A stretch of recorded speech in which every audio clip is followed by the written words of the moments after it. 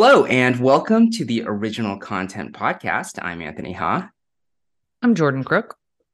And once again, Daryl Etherington is out for He's his getting his hair cut. honeymoon. He's still getting his haircut. He wasn't happy with it last week, so he went back again on a Friday morning. That's his haircut day. Um, but it's just going to be the two of us, and we're going to talk about a new Netflix rom-com, Your Place or Mine. We're also going to catch up on the latest episode of The Last of Us, which is called Kin. And before we do that, we're going to talk about a little bit of news. Usually when we use this spot more for like industry news, but I thought this would be something that both of us probably have at least some feelings about, which is that the creator of Succession, Jesse Armstrong, just gave an interview where he confirmed that this upcoming season, the fourth season of Succession, will be the last one as well. Jordan, you just found this out like 30 seconds ago before we started recording. How do you feel about it? Yeah, when you told me, just with no cushion, no prep, didn't even make sure I was sitting down. No, I knew you were sitting down. Yeah, maybe it's like personal growth, right? Because I like don't feel all that sad. I am because I think it's a great show, and I always want more of things I love, but it's clear now after 3 seasons that we can't get out of this. I mean, the show is called Succession, and we cannot get out of the plot of Succession. We can't get out of Right.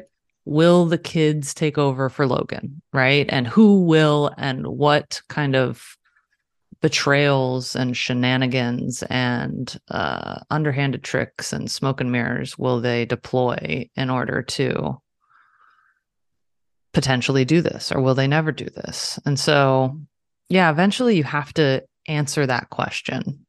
You can't just keep kind of recycling and rinsing and repeating. So it makes sense. And I will say that I am excited to get the answer. I'm excited to see who wins in the battle between Logan and his children. Yeah. And so all's well that ends well, I guess. We'll see how they stick the landing here. But Do you have any guesses about what the ending might look like? uh I hate to do that, like Okay. I think I know what I want to happen, and I think that it's unlikely that I'll get what I want because it's an HBO show, it's a drama, it's written by very clever people, and it is unlikely that it gets tied in the bow that I want it tied in. So yeah, I'll just leave it at that. Cameron, obviously, or Connor. I would say that it's hard to imagine like I think that any ending where one of the kids um ends up with the company is a happy ending. I think actually the happy ending is where they're like, which hopefully is kind of what they're meant towards, is where they're like, fuck this shit, like I'm gonna go do my own thing. Um I think that most I would also say that I'm not 100% confident, but I think it's pretty likely that Logan will not be alive at the end of the show. I think that that's very likely too. I think the succession will take place. I mean, okay, if we're making predictions, I think that either the three kids will beat Logan and Mhm. they've united at the end of season 3. So they'll either beat Logan, take over the company as a triad, and he will die from the shock of it, Yeah. basically. Or he will die, they will take over. And in either case, they will begin the cycle of succession among one another yet again. Oh, I think there's a good So, chance that's the ending, and that's like a really depressing ending. yeah, I think there's it's just, we've talked about this a bunch of times on the podcast. The idea that like there is no such thing as enough once you Hmm. get a taste.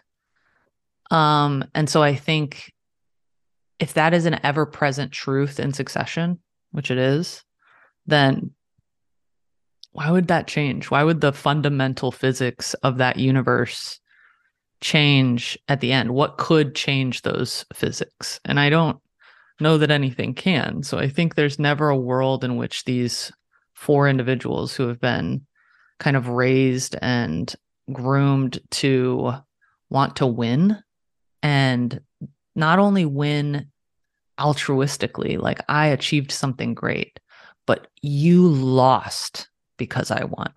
That's how their brains work.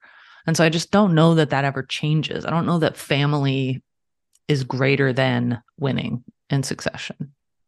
Right.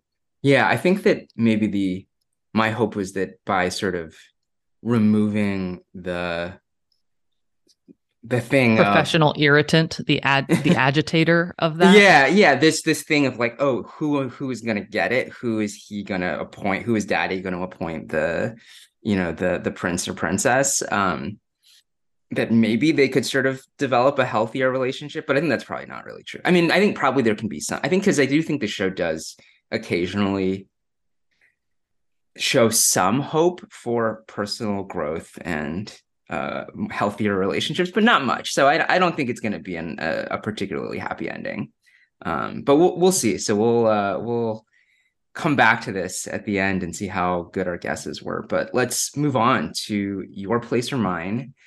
It is a romantic comedy on Netflix starring Reese Witherspoon and Ashton Kutcher, who I think neither of them have really made fun, fluffy movies like this in a long time. Were you excited to watch this?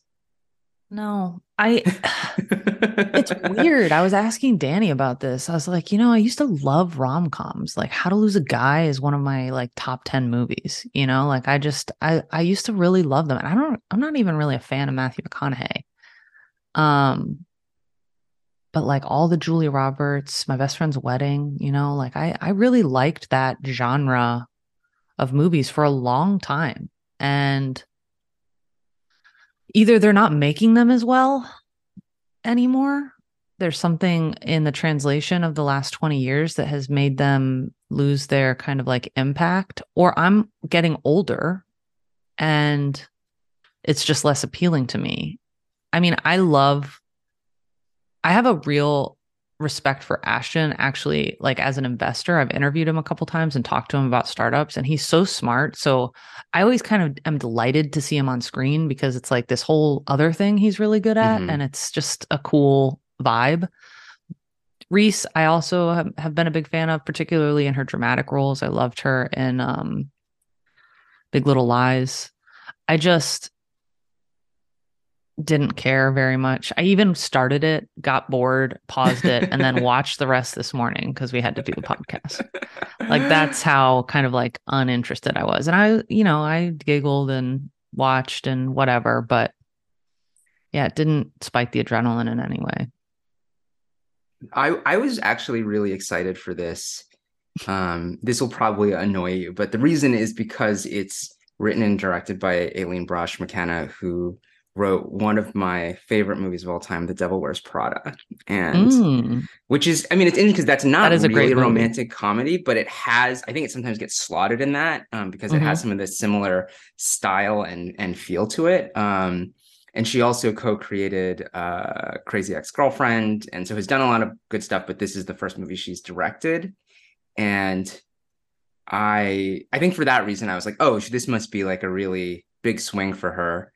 And so I enjoyed the movie, but I was definitely a little bit disappointed because at the end of it, I was like, all right, that's pretty good. It wasn't like amazing. I don't imagine myself rewatching this every year or anything like that.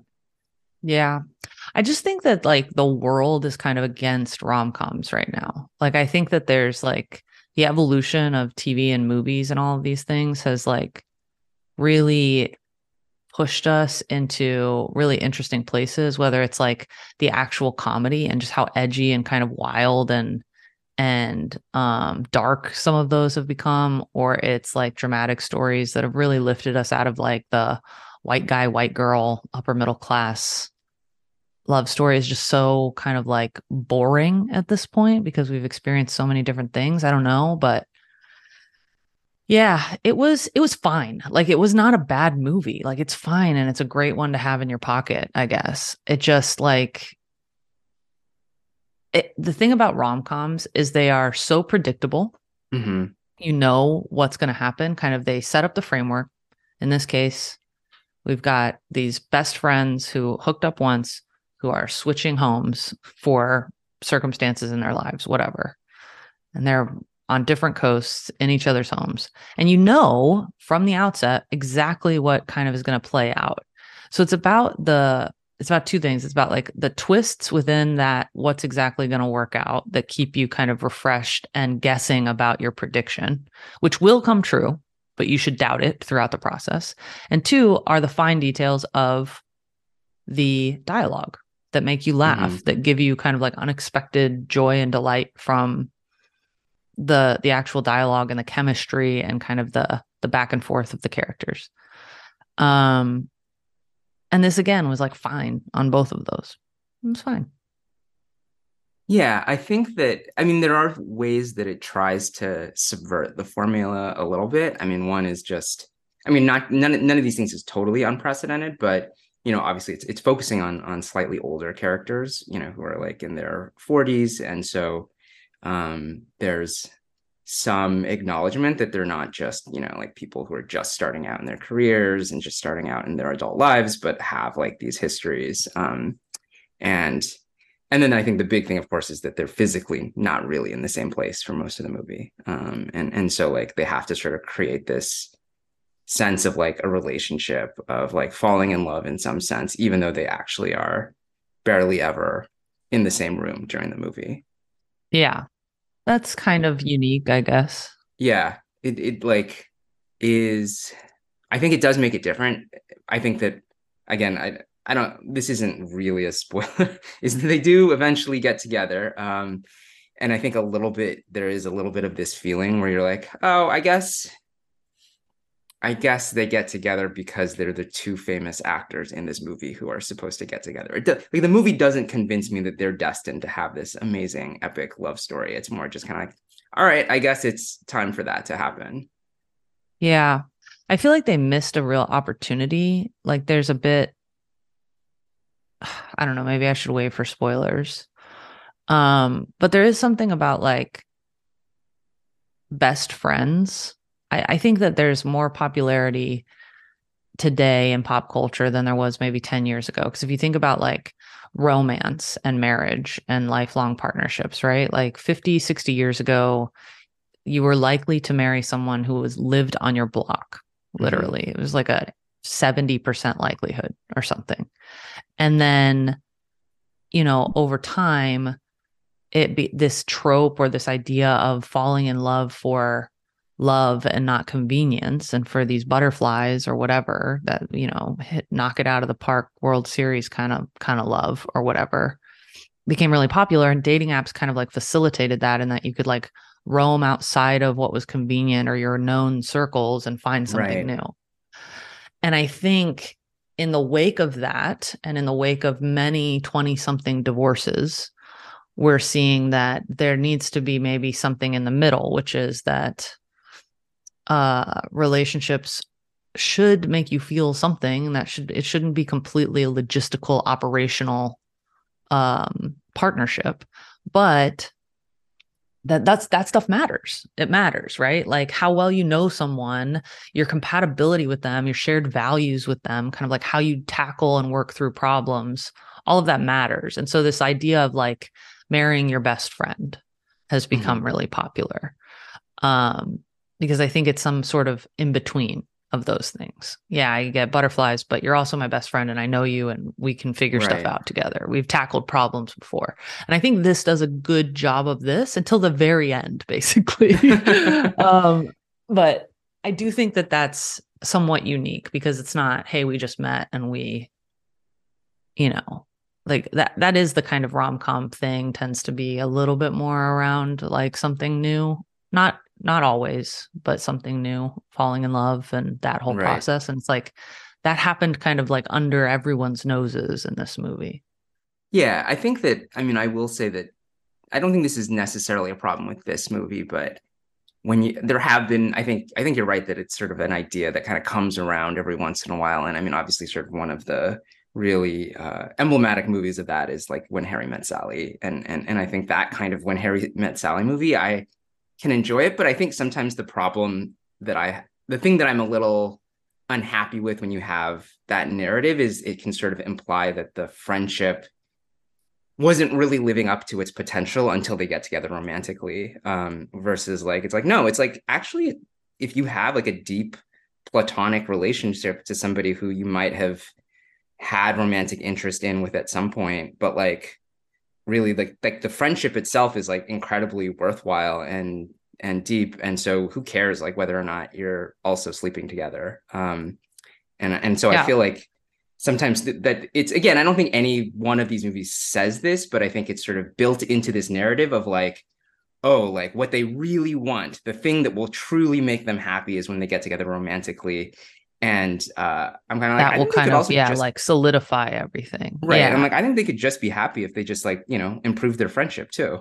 Well, that's why My Best Friend's Wedding is actually one of the Right. best rom-coms of all time because it does subvert your expectations along those lines. You root the entire time for Julia Roberts to get with Michael, right? That's his name in the Right. I don't know why I can't remember his name because I always wanted him to play 50 Shades of Grey. Dermot Mulroney, I Dermot think. Mulroney. You always root for her to end up with him. And at the end, he's in love with Cameron Diaz and he tells her so. And she is happy for him. And she accepts that their friendship is valuable and worthwhile on its own and that maybe there's something for her romantically in the future. But that is a great rom com. Right. Yeah, exactly. Because it does exactly what you're talking about. That's not to say that people who are best friends who have a romantic connection and explore that side and live happy lives together, that that's not great. But the idea that one outweighs the other is kind of silly. Yeah, exactly. That all these narratives, with the exception of My Best Friend's Wedding, can only end one way, which is them getting together. So you would have liked it if she ended up with the other guy? I kind of like the other guys. He seemed He great. I seemed liked good. Yeah. that was one of the things that I like in rom-coms that happens, but not as often as I would like, is when the competitor is actually like really solid. When you're like oh, this other person, maybe she should end up with him instead. Kind of an Alfie vibe in Oh Emily in yeah. Paris. Or like you know, it makes me wonder genuinely now because if this was written by the same writer as Devil Wears Prada, Hmm. I do wonder if there's a version of this, some alternate ending that was pitched originally, where she ends up with publisher dude, Yeah. and that it was forced to change because people Right. wanted Ashton and Reese together at the end. But because that would be a move that a Devil Wears Prada writer would do. Because at the end of Devil Wears Prada, it doesn't end the way you think it will, with Right. her getting kind of the promotion and in line to be Vogue editor or whatever. Quits the She says, job. "Oh no, that's not. Yeah, I'm done." Yeah. So anyway, interesting. Do we spoil Yeah, quickly, or do you let's have spoil other it. high level stuff? So if you have not seen Your Place or Mine and you don't want to be spoiled, I would say this is one of those movies that it's probably fine to be spoiled too. So you can keep listening if you want. But if you don't want to be spoiled, you should stop listening now. I think my point with what I was going to try to say earlier when they do it so well until the end is that like the whole time they're proving to us, kind of proving to us that they only really have one secret from one another, which is their feelings, and maybe even a secret from themselves. It feels like he kind of knew all along and has been trying to ignore Mhm. it. She kind of found out or realized that she loved him, or maybe again hiding it from herself. But he seemed to know it more consciously. But at the end, she says, we're friends. Are we not going to be friends anymore? It's the Mhm. perfect opportunity to say, like, of course we are, but also Right. this, right? And he's like, we're not friends anymore. And that just bothers me so much, Like, I just feel like that was a wasted opportunity. I also felt like there was probably an opportunity at the end to dig in a little deeper on how their life looks after the fact. I mean, they like Yeah. kind of rushed through it. And for all that waiting of what you know is going to happen, I would have loved like 90 seconds more. Yeah, I felt like it there were no surprises in that final section of like what their life looks like. I mean, I guess because one thing you do wonder a little bit is because one of them lives in New York and one lives in Los Angeles when they get together, how is that going to play out? And then It just felt very obvious to quickly. me as someone who's marrying someone with a child. You Right. move Yeah, where I the think that it child became lives. clear that I was like, oh, there's no way she can leave LA. And also because the reasons he left LA were very silly and obviously actually just a cover for the fact that he had feelings for her and it was hard for him. Um, but in some ways it seemed like the life that she discovered for herself in New York was actually really appealing and Hmm. could and so I mean also I'm biased because I grew up in LA, left LA, live in New York, love New York, and so there was a part of me that's like, no, you guys should move to New York. Maybe not his like super sterile minimalist apartment, but uh yeah, that maybe there'd be a version of the story where it ended that way. But like, yeah, pretty early on, you're like, no, he's gonna move to LA, and Just but even I'm like glad that a she still glimpse got her of that job. conversation, you know, Yeah, like a glimpse of him being an author now, right? Like there's things that happened and the kid was so instrumental. I mean, I actually really liked the scene where the kid was like, so what's going to happen? Like, are you going to, we're all a good, like, can you just, it's obvious that we should just be a family. So can you do that? Um, and yeah, it would have been nice to see them all together other than like a panning shot away from the window, basically, right. is what we got. Like, hey, here's all the stuff that happened in text. Like, they got married and moved to LA, and the kid's on the hockey team now. And like, here's a fading shot of them living a happy life. It's like, no, man, let me see that for a minute. Like, I Right. sat around and waited for it. And not even like the romantic stuff, but just seeing like her life as an editor, his life as a writer, like you were saying. And yeah, just like little glimpses more of like how their life has changed. Um, would have been fun. I think one thing I really did like about the movie, that's probably my favorite thing about the movie, was this idea of that we sort of like tell ourselves stories about who we are, and that part of like the growth that each of them experience is realizing, oh, like this story I told myself about who I am is like not really true because no one is ever completely one thing.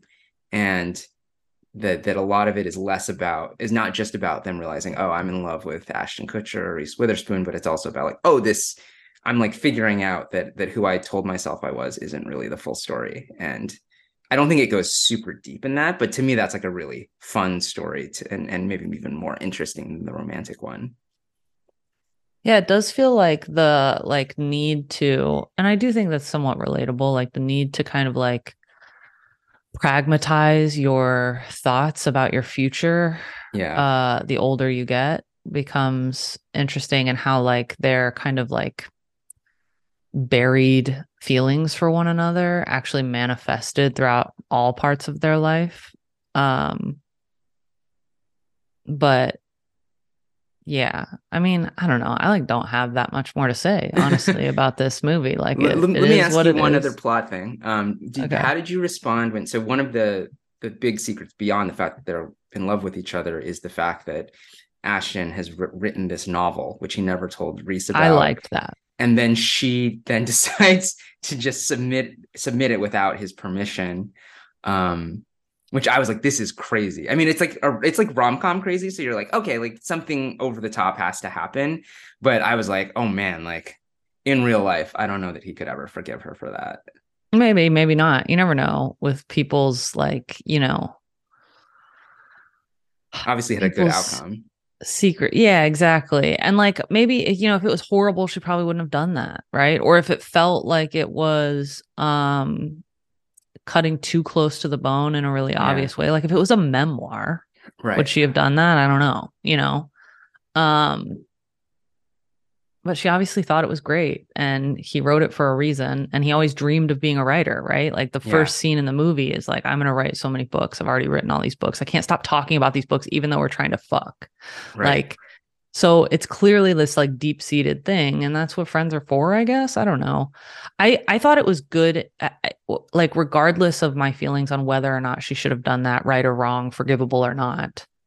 I just thought it like added momentum to the story of what was Yeah, like, it was maybe the only twist that he has these like secret things in his life that he's kind of like burying away or putting in the oven that show like that the old him is still in there maybe, or the dreamer in him is still in there. And yeah, I thought that was good. It was good flavor that was desperately needed in low sodium chicken broth of a movie. Yeah, so I think we're pretty much on the same page. Like What about their it's chemistry though? I think that's uh last question. I mean, I think that There's that like meme picture of them at the premiere, I guess, where they're like standing there and there's, have you seen this? I And they're haven't like seen it. caption this and they just look so neutral to be together. Like, and there are a bunch of captions about like, you know, dropping kid off at school in like 10th grade or something. It's like no one really cares. I Um, th- I think in general with on-screen romance, I'm a lot more forgiving than other people where like I think if the story convinces me, then like everyone else who I watch a movie with might be like there's no chemistry. This is dead. This is like there's nothing on screen and I'm like I thought it was fine. Um I think in this case, didn't totally buy their chemistry, which means that since my standards are already so low, probably it was actually terrible. Because yeah. or I think they had really good friend chemistry, but not great romantic chemistry in that big, you know, scene at the airport at the end. Yeah. I mean, the good news is that I mean, maybe a reason that we didn't see that much chemistry is like so much of it is shot with them apart. Yeah, So many scenes are apart that like it's hard to make the leap to like jump in his arms and make out because we just don't have, and they didn't have much as actors to kind of like work off of, you know? So yeah, it wasn't great. It was again just very medium. Everything's very medium. yeah. It did make me wonder about the way they shot this movie. Like if they tried to like say be off screen with each other, like when they were doing the phone conversations and stuff, so they developed some sort of chemistry, or if they really just shot one day together for this whole movie. And I could definitely imagine it being the latter, that like, you know, that really most of the time it was either Reese scenes or Ashton scenes. And then there's a couple days where they shot their scenes together and that was it. Yeah, I assume you're right about that. So Yeah. All right. Well, let's talk about The Last of Us. Again, the most recent episode is called Kin. Do you want to talk a little bit about just what happens in this episode? sure, yeah, I'll run us through it. So we open and they're traveling by foot, it seems, from wherever they were to trying to get to Wyoming, basically, to find Tommy, Joel's brother. They come across a couple who's like, if you cross that river, you're gonna die, basically. Nothing good happens over there. We've seen the bodies. We don't know who they are. We don't know if they're infected or what, but like people are dead. So I wouldn't cross the river. And they're like, okay, let's cross the river. So they start making their way past this river and they talk a little bit about fear. It's clear that Joel's kind of fear and anxiety is getting the better of him. It's like manifesting physically, which is a deviation from the game. Hmm. And they get across this river and are kind of instantly caught by this group of people on horseback. And they're checked by this infection sniffing dog. Both of them pass the test. And Joel reveals his name and they kind of the group of hunters or whoever they are kind of chill out a little bit and they're like, okay, let's take you back to where we're going.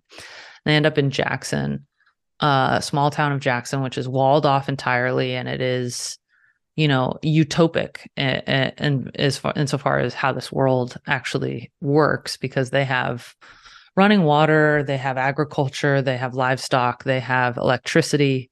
They're enjoying kind of like modern pleasures like watching movies, and there are children playing games.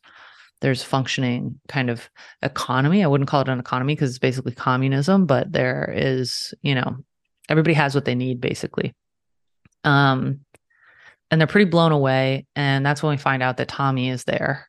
And that's why they were able to come, because Tommy is actually there, and he is married to the woman, kind of the leader woman who found them originally. And then the second half of the episode is really about like Joel wanting to take Ellie to the Fireflies. He wants to complete kind of his ultimate quest and mission of taking her to see if we can develop a cure. But his fear is getting the best of him. He doesn't feel fit to protect her on that journey and argues with Tommy to take her instead. He's younger, he's better at this, he knows the way, and she'll be safer. And Tommy finally agrees, even though he's also expecting. He's resistant at first, but he agrees. And then Joel goes to tell Ellie, and this is a kind of line for line reenactment from the game, pretty important scene where he says, "I'm not going to do it. You know, you're not safe, and I'm not your dad, and get over it," basically. And Ellie's emotional and upset by that, but she gets ready. Tommy comes to pick her up. And then lo and behold, of course, Joel is like, "All right, I'll go, whatever." Or, you know, you deserve a choice, basically, Ellie. If you want me to take you, I'll take you. And she has a great line in that speech, which is like, "It makes me less scared." Like, if it makes you more scared, that sucks, but it makes me less scared to be around you. And so she chooses Joel instantaneously. They head out on their way. They find the University of Eastern Colorado, and it looks mostly abandoned, and a group of kind of like vigilantes or whatever, survivors really is all that they are. But they're hunting, they have weapons, and Joel tries to fight them off, but he ends up with a kind of broken bat, I think, in his gut. Yeah. Ellie tries to get them away to safety, and the episode ends with Joel kind of like falling off the horse and not opening his eyes, and Ellie saying like, "I can't do this without you." And then we cut to black. Yeah. It's interesting because I mean a lot happens in the episode, but actually my experience watching it was often, oh, that wasn't as bad as I thought it would be. I mean, particularly with the community of Jackson, I think, because both in The Last of Us and in these kind of post-apocalyptic narratives in general, I think you're sort of trained to be like, if anything seems good, then look for whatever is like rotten under the surface, because something bad is going to happen. And then, at least from what we see in this episode, it really is what it looks like. It is this community that's working. Maybe it's not perfect, but fundamentally, like, these are good people trying to do their best. And so instead, it's like none of the drama really comes from the community. It's all really about Joel and Ellie and Tommy working out a lot of their feelings towards each other. Which, I mean, especially like, I think the big scenes between Joel and Ellie and Joel and Tommy, I think are like really both like incredible. You know, I could be wrong about this, but I just feel like Jackson doesn't really show up until the very end of the game or part 2 of the game. So I think it is a deviation, because I think that community that they have that's walled off is actually at that water dam. Okay. And I think a lot of these scenes happen kind of in the midst of that. I could be wrong, but I just had this feeling when I saw Jackson. I was like, that's too early. That's not, we shouldn't be here yet, but I could be wrong. Well, did you also, I mean, I don't know if this happens in the game too, is like the way this episode starts is it's like 3 months after what we saw in Kansas City. So there's like a big chunk of the journey that we've just skipped too.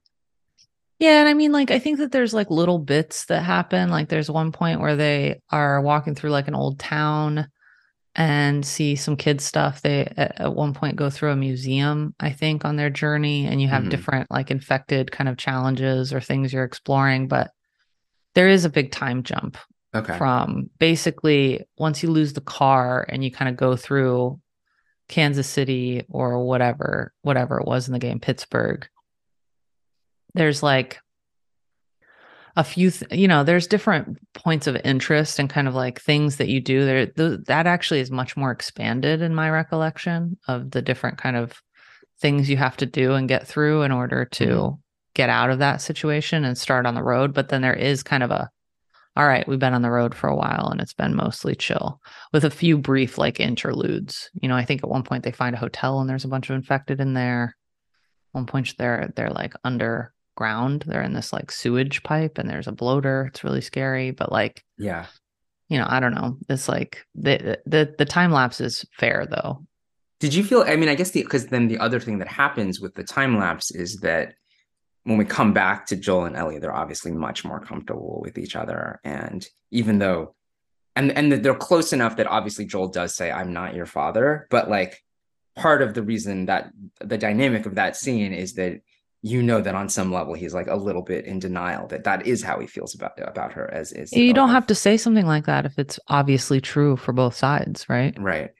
I don't have to say, I'm not your friend, Anthony, unless there's some inclination that I would be your friend and I would have to Right. disprove that or dispute Right. it.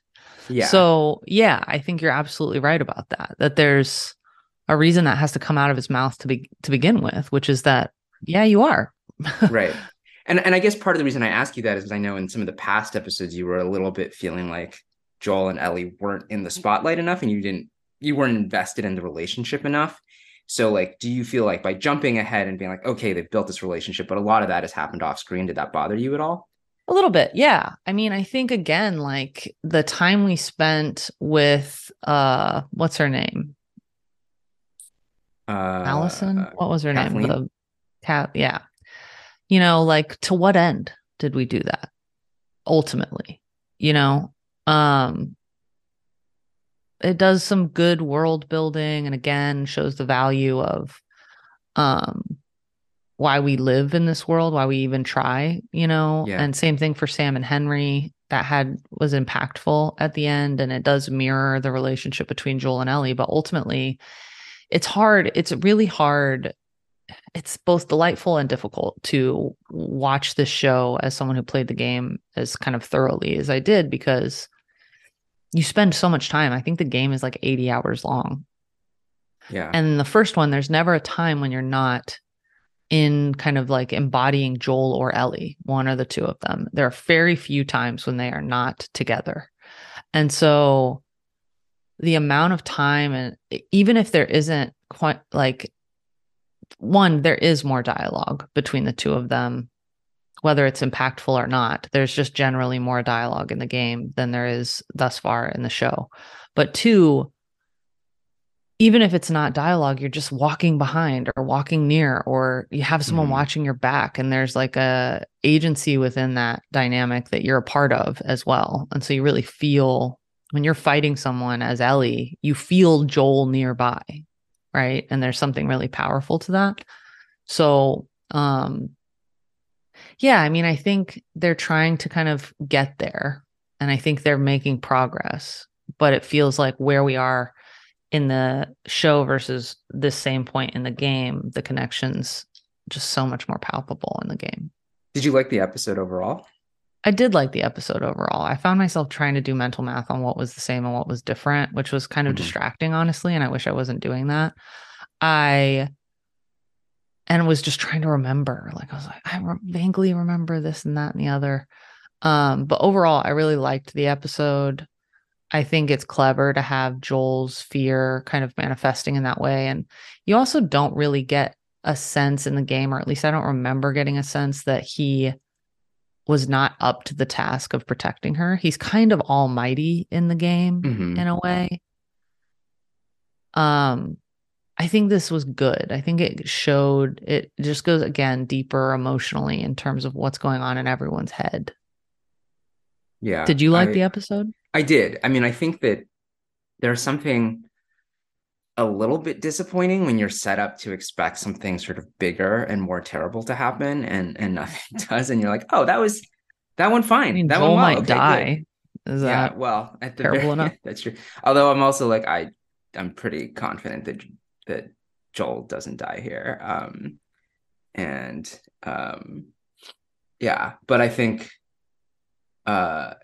when I look back at it, to me, yeah, the episode is really about just a couple of those like really big scenes where like Joel is wrestling with his emotions. And I mean, I think actually weirdly, because I'd watched a lot of Last of Us, promotional videos on YouTube. So it also recommended the clip from the game where they have that scene. So I'd actually seen that one moment exchange from the game between him and Ellie. So I was like, oh yeah, this is from the game. I know this one. And it was good. It was really well done. But actually the one that hit harder for me was the scene with Tommy where Joel just basically confesses, like, I don't think I can do this. I'm really afraid. And this is, the one last thing I'm going to ask of you. And like, it feels, because also like, through the whole reunion is at first they're both like really happy to see each other, but very quickly you get the sense that there's a lot of this tension and resentment and disappointment. And like that also feels like it kind of all comes out in that moment. And so it just feels like this really emotionally charged scene. And then also it feels like really moving when Tommy, even though Tommy obviously is like really pissed off at his brother in a lot of ways, is still like, okay, I'll do it. Yeah. And Tommy never needed saving in the game, right? So like it adds a lot to these scenes when in the show that was always kind of like a dual quest for Joel, was like, I got to save Tommy. I also have this mission with this girl.